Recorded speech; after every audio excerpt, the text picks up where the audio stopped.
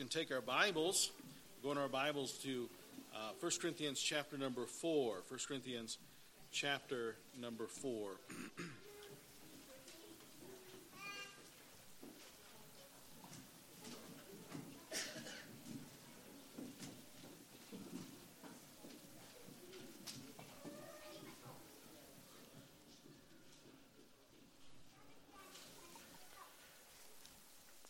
In Anchor Club on Wednesday night, we practice a song every month, and that was our song for this past month, the Gratitude Attitude.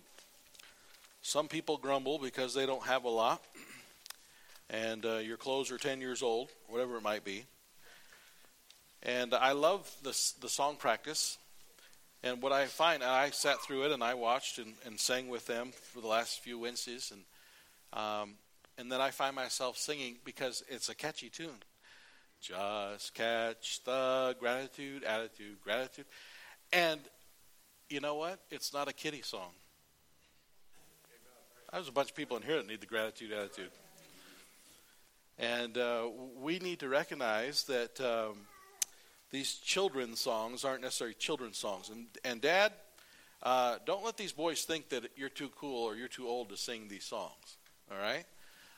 When we're singing, you sing. Let those young men know they need to sing, and it's a good thing. And same with the ladies. And let's give praise to the Lord and give thanks. And not just November, but let's give thanks always for all things. Well, today I have a very kind of an unusual message today, and it has to do with stewardship. It's going to be this morning and tonight. It's going to be in both this morning and this evening, the subject of stewardship. The Bible says in 1 Corinthians chapter 4 and verse number 1, let a man so account of us as of the ministers of Christ and stewards of the mysteries of God. Verse 2 says, moreover, it is required in stewards that a man be found faithful. A steward. What is a steward? A steward is someone who handles someone else's affairs. I'm getting a little bit ahead of myself as we'll fill in the blanks. If you have a bulletin, you can fill in some of the blanks in the outline today. But I want to talk about our stewardship. Now, if the Lord Jesus Christ is your master, if he is your owner, when I say owner, it's because he redeemed you. He purchased you with his own blood on the cross. And you are one of his children. You are a redeemed, born-again, Bible-believing Christian. You are saved on your way to heaven. Then you are his redeemed. You are bought with a price, the Bible says. And he would have us to be good stewards, to be stewards of what he's given us. So I want to point out, number one, as we talk about stewardship, everything belongs to God. Everything belongs to God. He is the creator. There's not anything that is made that he didn't do the making. And so everything belongs to God. Number two, stewardship is the management of the affairs of another. I was just talking with someone today how that they are switching jobs and they're going to be in charge of being stewards, of being managers of someone else's finances. It's not their money. They're just going to be in charge of making sure it stays all correct and paid bills and everything like that. They're going to manage it. They're going to take care of it. In some cases, a steward is more than just the bookkeeper, but they're also the investor. They make sure that the affairs are increasing and improving. Probably one of the most famous examples in the Word of God concerning a steward would be Joseph in the Old Testament in Genesis chapter 37 all the way to chapter 50. You read Genesis 37, 38, 39. Joseph was put in Potiphar's house, and Potiphar gave him charge of all that was in the house. Everything that was to be taken care of, Joseph took care of it all on his own. And Potiphar increased, and he was blessed because of Joseph's good stewardship.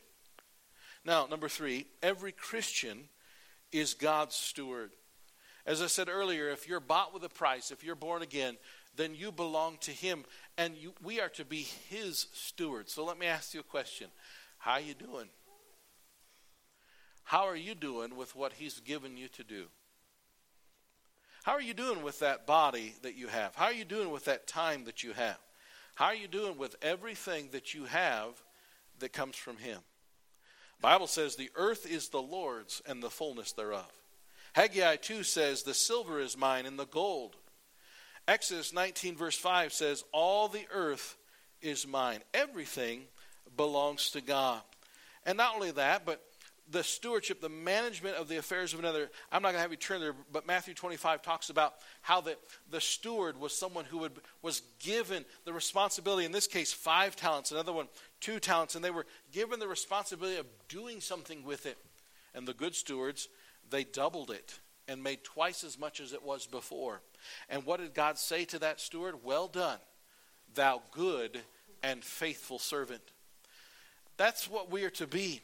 Every Christian is a steward. And then number 4, if you're filling in the blanks here in the bulletin, stewards must be faithful. You can't take a vacation from being a good steward. That doesn't mean you can't go on a vacation, but you have to always make sure that you're a good steward of what your master's investments are. So I want to talk today about our stewardship. See, God has given me certain things that are now my responsibility. I was privileged to be born into a home with a mother and a father. That's not always the case today. Both mom and dad, same home. What a blessing that is. And nowadays, almost a head start. I was blessed not only to be born in a home with a mother and father, but who very soon after my birth got plugged into the Lord Jesus Christ and to his church. Whew. Wow, you talk about another blessing. Now my father had his focus on Christ. My mother had her focus on the things of God. And together they began to serve the Lord and take me to church and help me to grow and to mature and to learn. Had the privilege, and it is a privilege, to have been, as far as I can remember, taken to church. Parents who respected the Word of God, wanted to know what God would have them to do, follow it.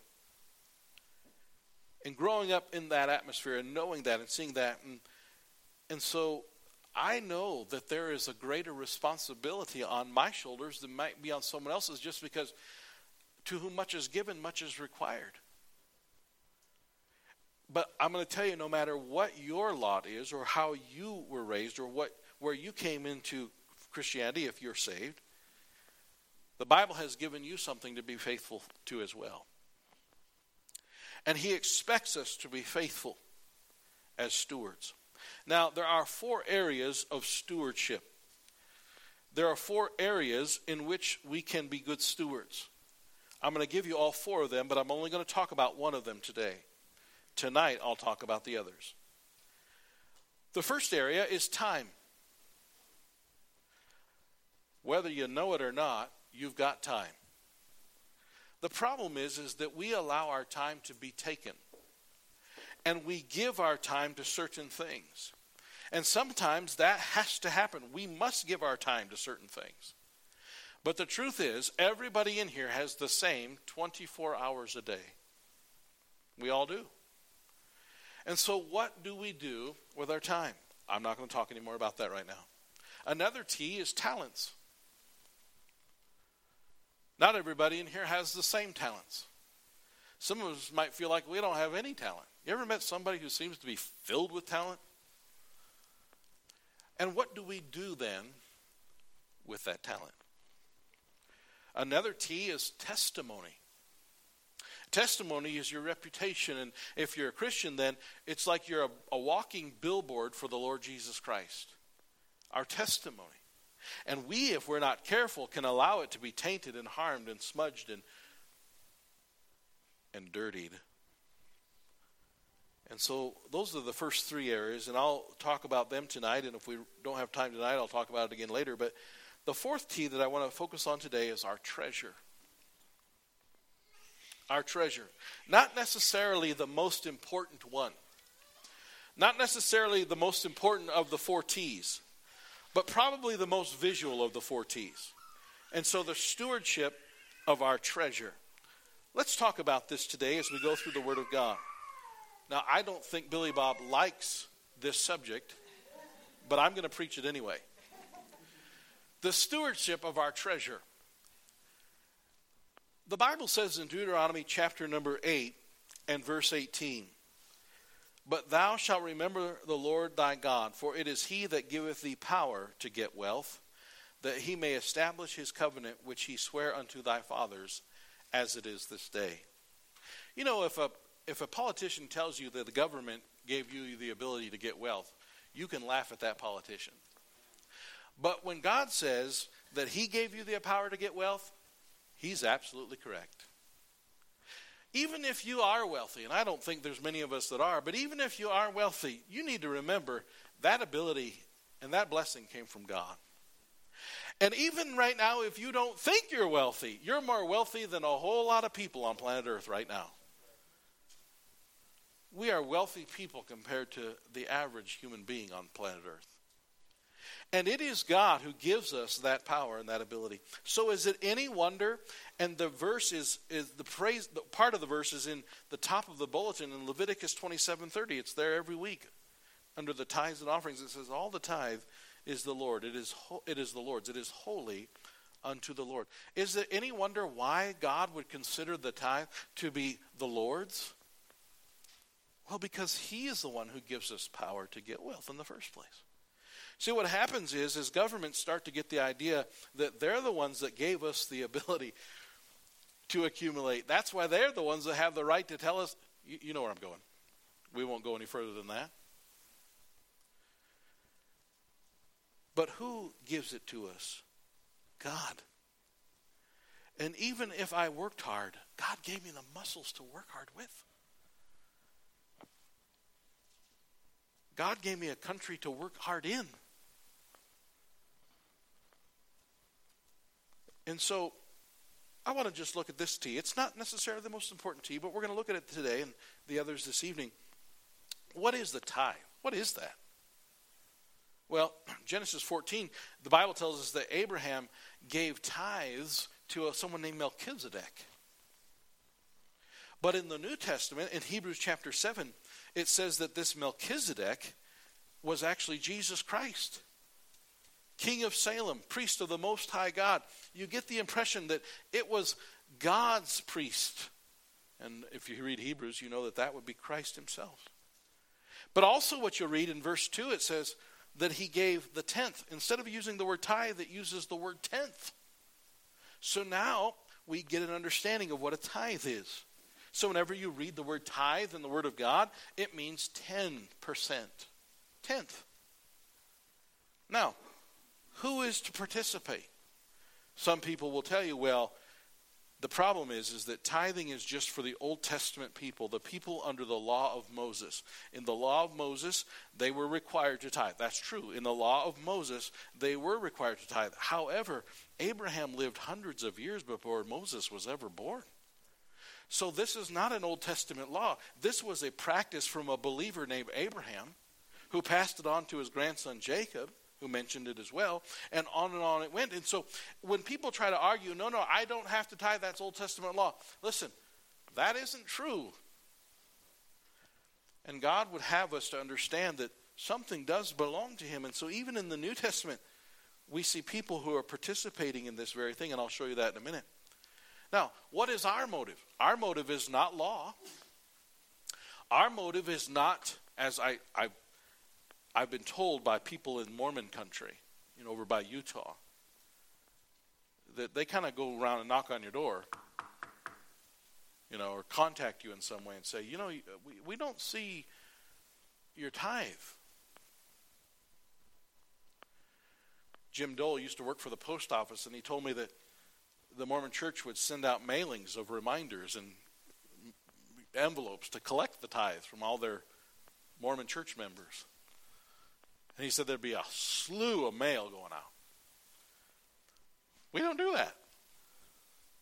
Because the Bible says in 2 Corinthians 5:14, the love of Christ is what constrains me. Yes, I do believe it belongs to God. No, I don't believe he wants us to give it forced. Yes, I do think God wants it. No, I don't think he wants us to force it upon people. So our motive is the love of Christ. Now, where do we bring it then? You know, there is no post office address for heaven. So where do we bring it? Well, in the Old Testament, they had a place that they would bring it. Let me show you in Malachi chapter 3. Malachi chapter 3 and verse number 10. Malachi chapter 3 verse 10 says, "Bring ye all the tithes into the storehouse." The storehouse in the Old Testament was the tabernacle or the temple. And so bringing all the tithes into the storehouse was the way they would do it. And so all of the people would bring their tithes to the tabernacle, to the temple, and that was God's storehouse. That was God's treasury. In the New Testament, we still have a temple, but it's not a physical temple. That temple was destroyed, that physical temple. But rather, there's a spiritual temple. And so it says in Acts chapter 4, verse 35, for instance, it says, "And they brought the offering and laid them down at the apostles' feet." The apostles being the leaders of the church.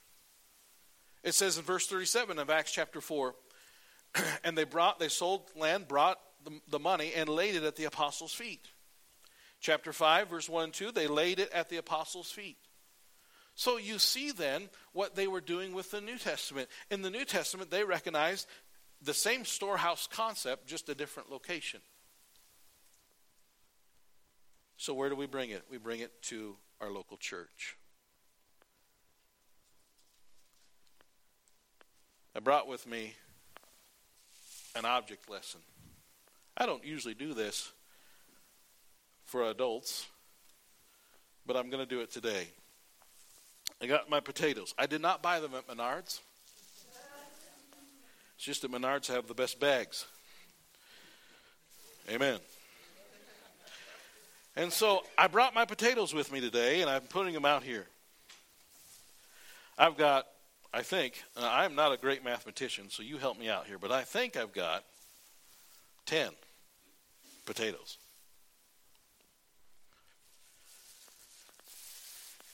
In the Old Testament, they were asked to bring their tithes, whether it was money, whether it was fruits and vegetables, whatever their increase was, whatever their income was, they were asked to bring it, and so they did. And so if I have 10 potatoes here, guess which one belongs to who? God. Just like in the Old Testament, they had a storehouse called the tabernacle of the temple. The New Testament, we have something called the storehouse as well. It is the local church. See why people don't like the local church concept? Because now there's a place to bring your tithes. Regardless, there is a local church. In fact, Jesus sat in the temple and watched offerings. Jesus sat one time and watched offerings taking place. Don't tell me God's not interested in offerings. And what did Jesus say concerning the offerings? There were people pouring in lots into the offerings, but it was really just their leftovers. One lady brought in, and he paid attention. He noticed it. So as a believer in the New Testament, by way of illustration, I have 10. I know where one of them goes. One of them goes over here. Now, I know there's probably some smart aleck in here who's going to drop some carrots in next week into the offering plate. And if Mr. Spear does that, you let him. This is just an illustration. Try to explain that to him this afternoon if you could. But the point is that my income is something that's a gift from God. My ability to earn an income is a gift from God. And by way of illustration, I use potatoes to show that God expects, but does not force, through any human means anyway,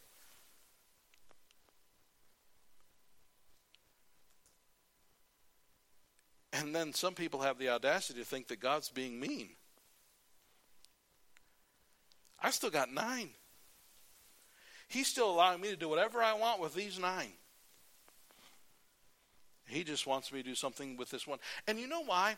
Because the storehouse, as it says, in Malachi chapter 3:10, it says, "Bring all the tithes into the storehouse, that there may be meat in mine house." In other words, so that my house will be taken care of.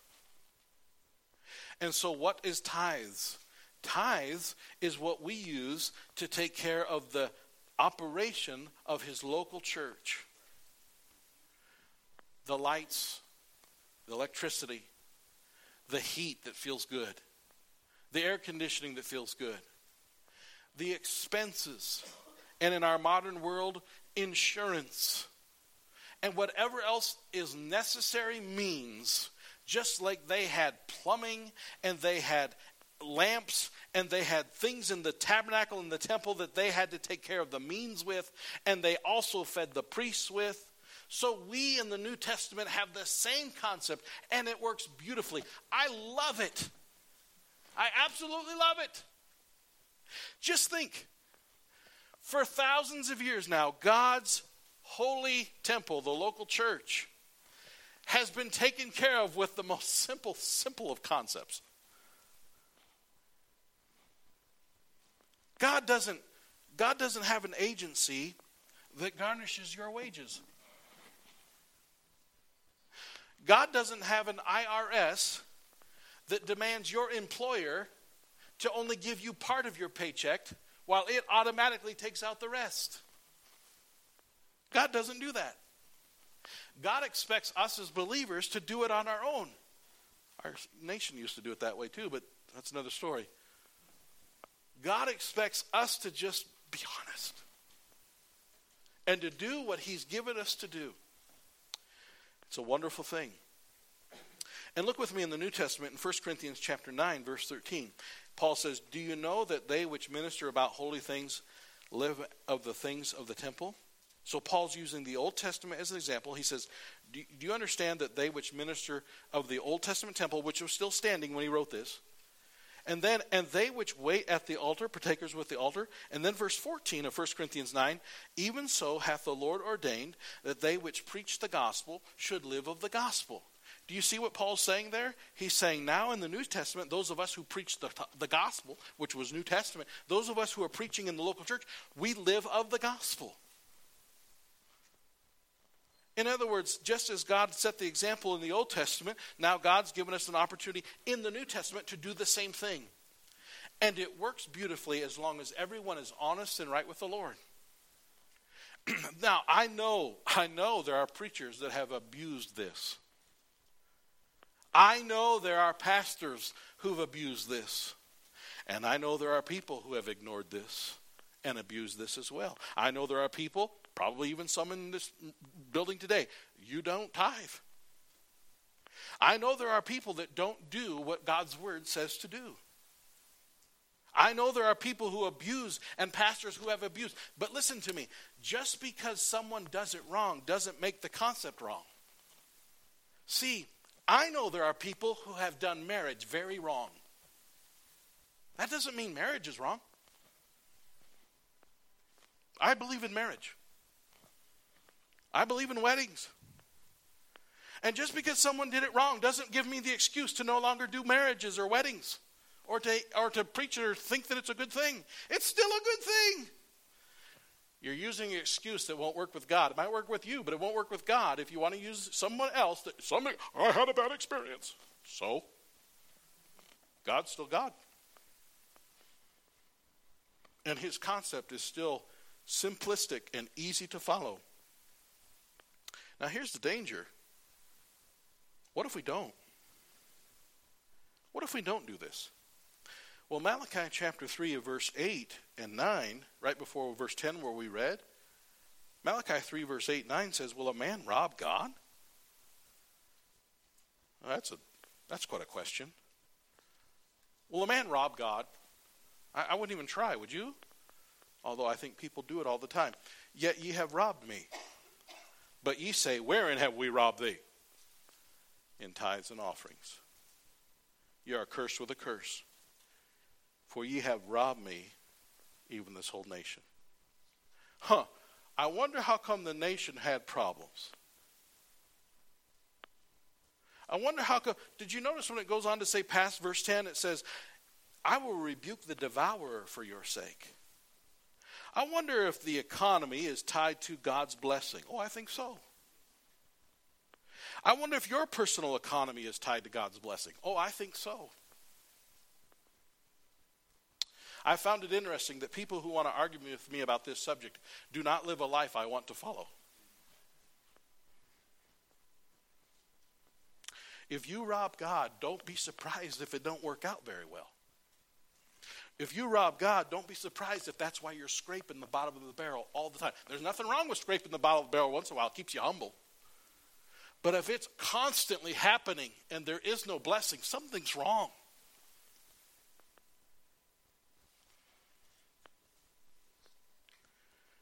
I don't want to be a God robber. Now, I don't live in constant fear and trembling. I don't. But I do fear God. And I fear God because I want to be blessed. I want to be right with him. And I don't want to be accused of robbing him in any way. And I need to stop and say this. In case you're here today and maybe you don't normally come to this church, we rarely preach on this subject. Because there are faithful people who are tithers. And there are faithful people to this church, and that is a huge blessing. But it's wrong of me to never preach on a certain subject in the Bible. Every Bible subject needs to be preached on. And so I don't want to just dwell on what if we don't. I want to dwell on what if we do. Again, Malachi chapter 3 verse 10 says, "Prove me now herewith, saith the Lord of hosts, if I will not open you the windows of heaven and pour you out a blessing, that there shall not be room enough to receive it." It goes on to say in 11 and 12, it goes on to say, "And I will rebuke the devourer." Anybody here ever make a lot only to find out that it got eaten as fast as you were making it? The devourer came. Praise God. His way is best. You're not looking at a rich man, but I feel like a rich man. My truck's 20 years old, 324,000 miles. I love that thing. I love it. I hit a deer hit me last year. The insurance company said, "We'll buy it back. We'll total it and buy it back." I said, "I want to buy it from you. I don't want you to have this truck. I like this truck. I don't want a new one. I don't need a new one. That truck gets me from point A to point B just like your fancy new one. I don't need one. I'm not saying you don't need one. I'm saying I don't need one. I don't need it. God's taking care of me in a way. I don't need material wealth or something. Here's what I've discovered. I know this because I'm a human being. No matter what I have, no matter if it's the latest and greatest, the biggest and the baddest, and I mean the most expensive, I'll always be looking around and see who's got what. It's something about our human nature. We're never satisfied. There's always the latest and greatest. And it's amazing how we can be that way. Man, I'll tell you what real living is. The Bible says godliness with contentment is great gain. And to be content and to know that God will take care of the details. That God will meet my needs. See, funny thing was about that last year, the deer hit me. The insurance company decided it was a total loss. But all it was the bumper, the fenders got shifted a little bit, the hood got a little bit. But I took it down to the mechanic where my son works. He said, "Oh yeah, I can straighten out the fenders, I can order a new bumper." And I think he spent $600 on it. They gave me $3,000 or $4,000. I bought new tires for the truck. I'm looking for the deer this year.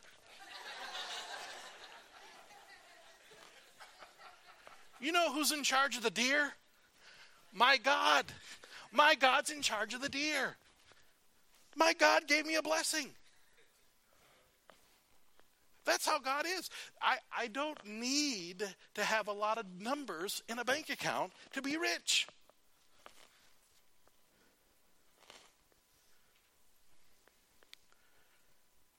There's promise of blessing when you obey God. There are rich people who have way more numbers in their account than I do.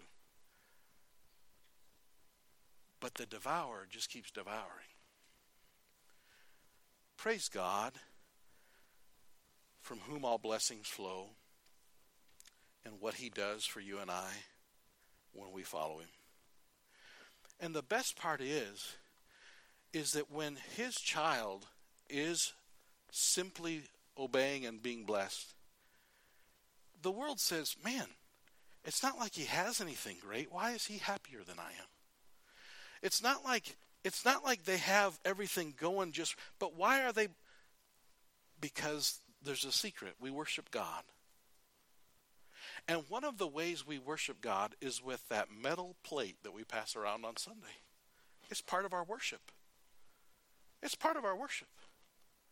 It's our way to physically, materially give him something.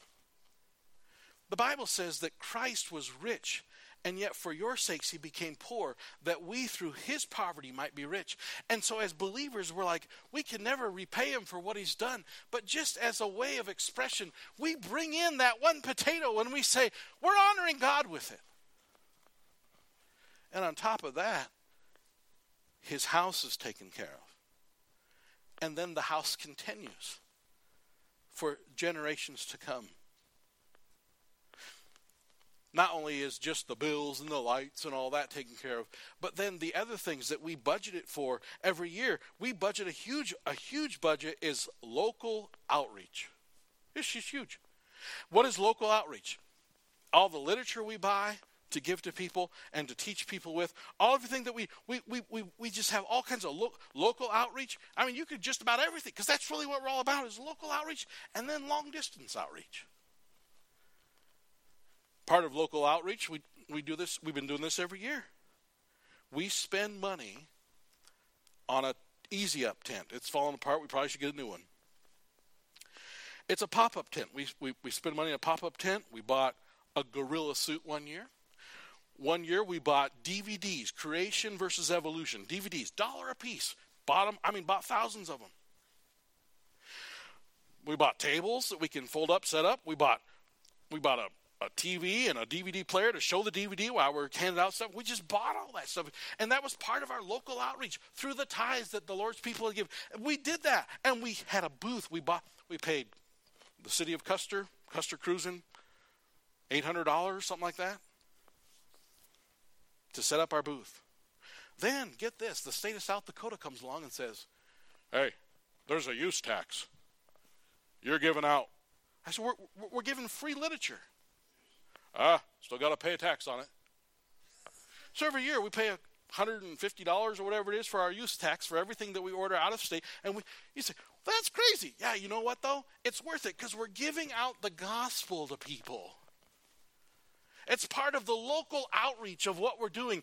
And cooperatively, by putting our potato in the offering plate, there's money left over to do that with on top of the bills and everything else. And right now, there's a lady at home dying on her way to heaven who got reached at that booth. She heard about Jesus at that booth because of this metal offering plate here.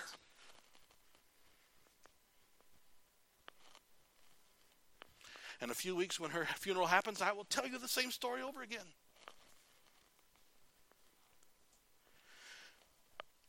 But if you do like some people, I don't believe in a local church, then there's no local booth downtown.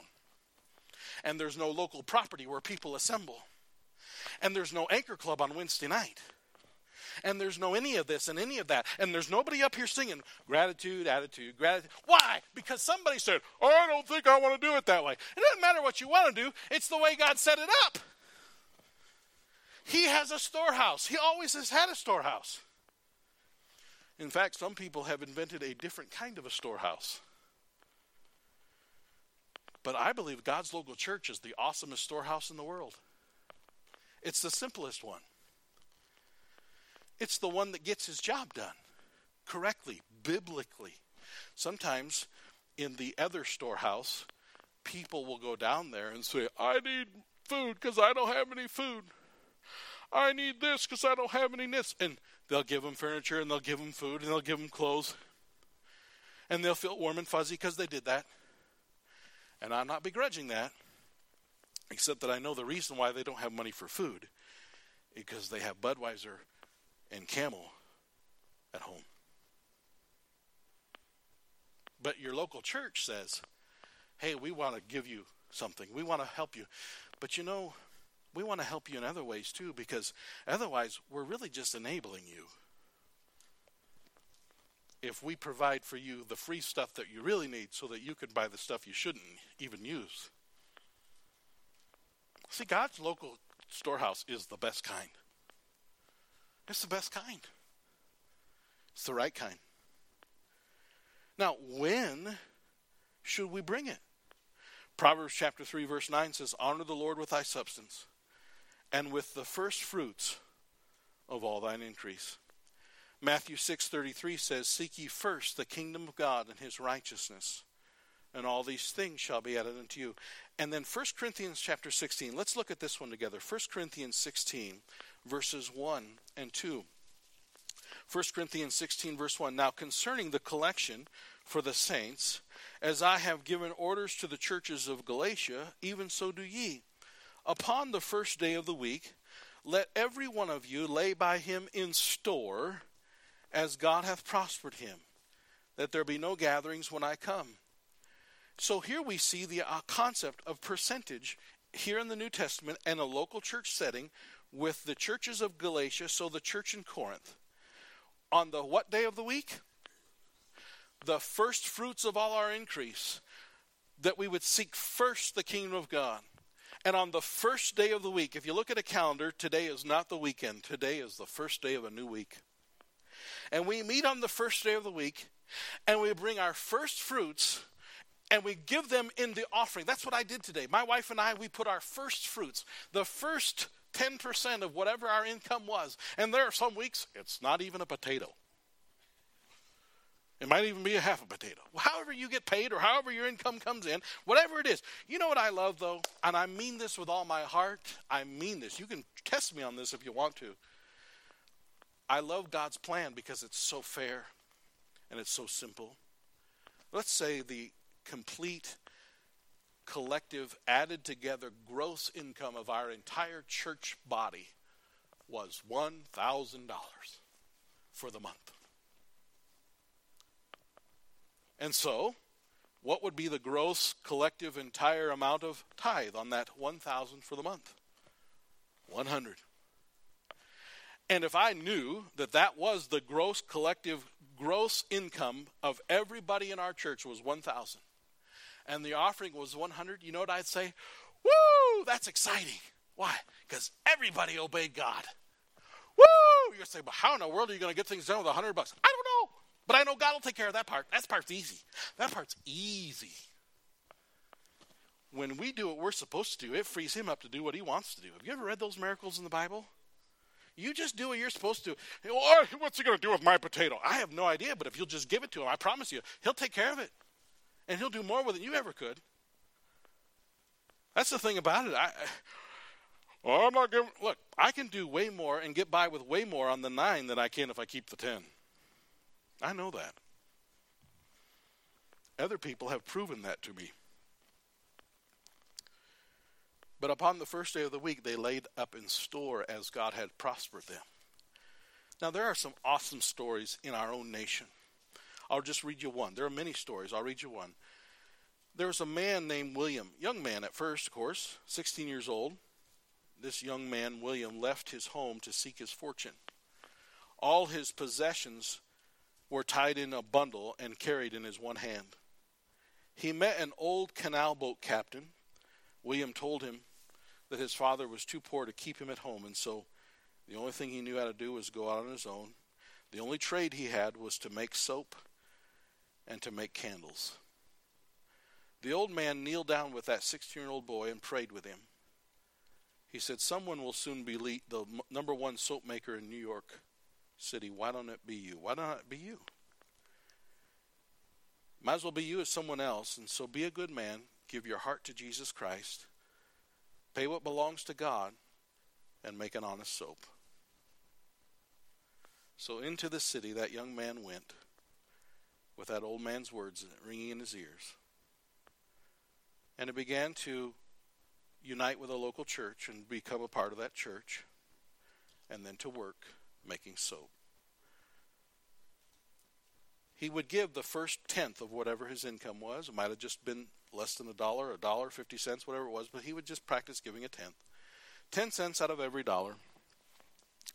And God blessed him. After a while, he had a partner, and they worked together. And after a while, he bought his partner out and owned the company all together by himself. Years went by, and he would make sure he instructed his bookkeeper, now, everything that comes in, you make sure that 10% goes to God. To the point where he would say to the bookkeeper, I'm doing so well, let's make it 20. Then 30. Then 40.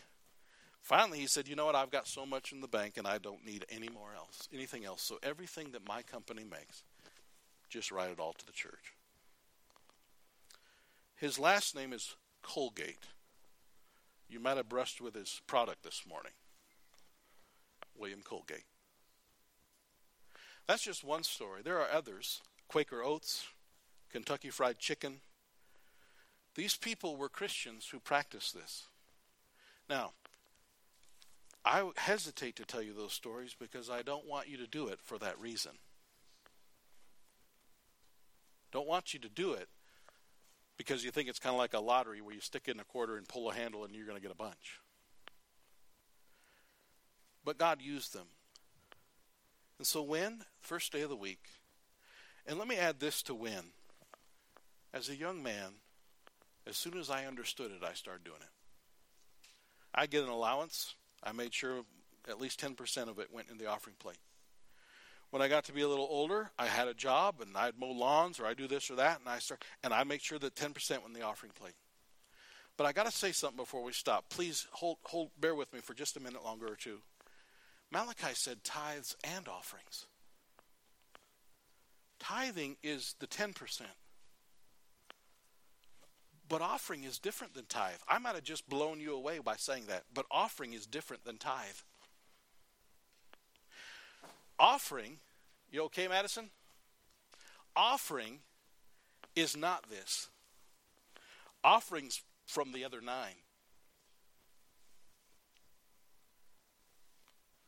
Tithing is what he expects. Offering is free will.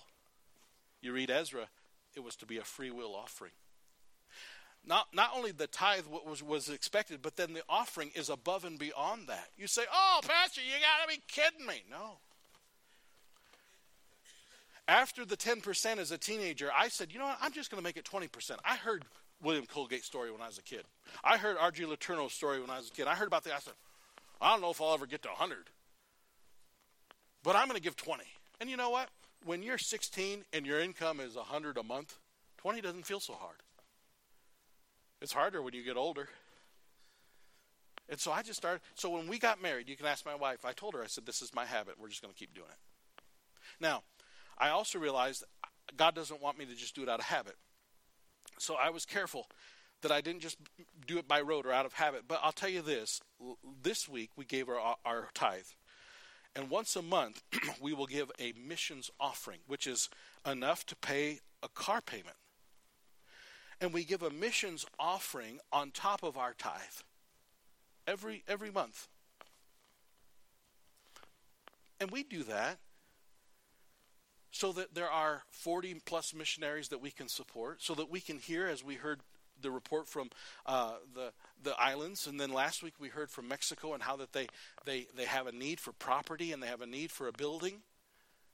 And if we decide we want to give to it, that's an offering. And if we decide we want to help with something local or long distance, see, offering doesn't have to go to the local church. A lot of times it goes through the local church. And by the way, anytime there's any offering given to us for a missionary, 100% of it goes to the missionary. We don't have like a middleman or skim off the top.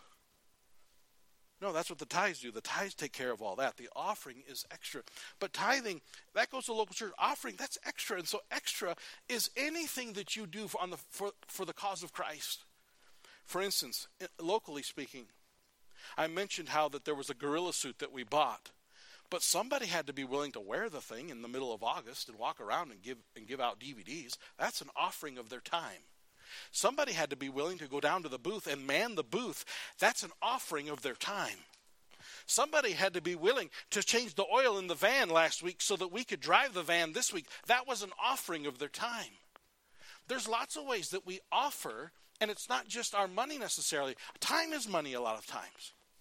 But see, tithes and offerings go together, and here's how it works. You know what the set amount is. That's 10%. Offering, that's what the Holy Spirit speaks to you to do individually. One time there was someone in our church that needed teeth. They needed teeth. We took up an offering for that. That was a blessing to that individual and to everyone who gave. Sometimes there are people who have other needs, and we find out about it, and we take up an offering. That's extra. We hear about the missions and the needs that they have. That's extra. Pretty soon we're going to hear from India and how that they have needs. That's extra, and we do that. And I'm amazed that even after the 10, if I give an offering once in a while, and there's even more on the plate, I'm amazed how when I obey God, there's still enough for me. I'm also amazed how it all rots and goes away when I don't do it His way. Now quickly, I'm out of time, but 2 Corinthians chapter 8, I'm just going to finish in 2 Corinthians. 2 Corinthians chapter 8 and verse 5 says, concerning the Macedonian church, this they did not as we hoped, but first gave their own selves to the Lord and unto us by the will of God. The real secret to all this is to just give yourselves to God. To recognize that you are a steward. You are not doing God any favors. You are working for Him. And you are a steward of everything He's given you. Chapter 9, verse 7 says, every man according as he hath purposed in his heart, so let him give, not grudgingly or of necessity, for God loveth a cheerful giver. And God is able to make all grace abound to you, that ye, always having all sufficiency in all things, may abound to every good work. Offering, on top of tithe, is when you say, Anchor Club, I think I'll come in and help with that. Nobody gets paid to do Anchor Club. We don't even have to do Anchor Club. But offering says, I'm going to offer my time and do that. Offering says, I'm going to make a meal for Anchor Club. I'm going to buy the meal. I'm going to make it. I'm going to put together. I'm going to sit with this kid. This kid's sneezing and blowing their nose on me. But I'm going to offer my time anyway.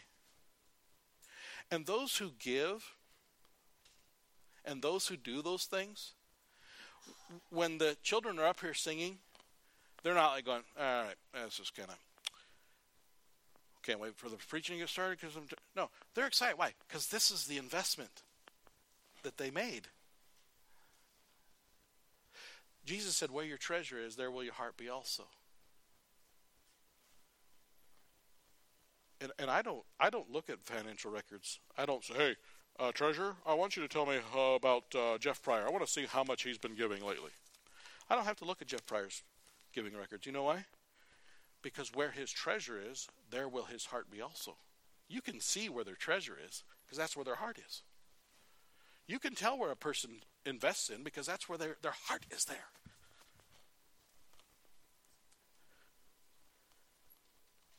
Jesus is our example of giving. And oh, by the way, verse 6 says, he which soweth sparingly shall reap also sparingly.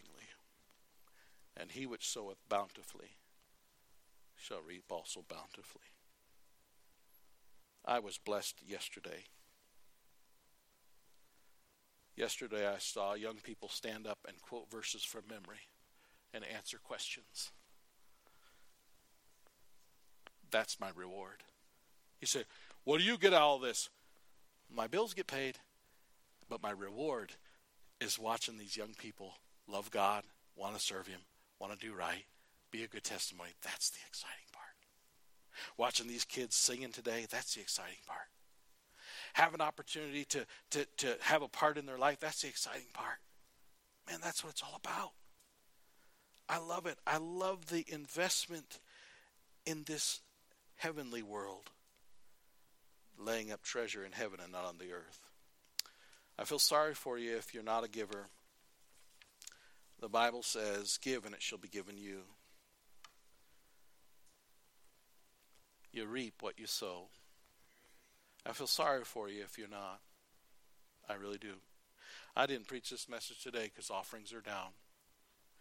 I didn't preach this message today because we're really looking scary in the finances. Didn't preach that, and no, not at all. God doesn't need one dime of our money. If he wants to, he can make a bunch of his own. He owns the gold. He owns everything. No, I preach this message today because God told me to, and I preach this message today because I feel like there's probably somebody in here that needs to be challenged to do what they should do for your sake. Not for the ministry's sake, for your sake, to obey God in this area. This is just one of the 4 T's. But what kind of a steward are you with what he's given you? Let's pray. Lord, we thank you for your word. Lord, we thank you for our opportunity to even understand the gift you gave on the cross. Lord, how can we even begrudge anything when you gave everything on the cross? And by your gift and example, we're not demanded to die on a cross for you. But out of love, not force. Out of love, we can give back. We can pay it forward. And just like you loved me and gave yourself for me, I have opportunity to love someone else and give myself for them. Lord, help us to see how this works and how beautiful it is, how easy and simple it is. And help us to be challenged in the way we give, the way we handle our finances. That no matter what, first place goes to you. It's not just our money, it's everything, but first place goes to you. May it be so for each one of us. Lord, you know my heart. My goal is not to see more money brought in, but to see more participation. A 100% participation. That we all are collectively obeying you. I know you'll bless each individual who does that. Help us to do that, Lord. We ask in Jesus' name. Amen.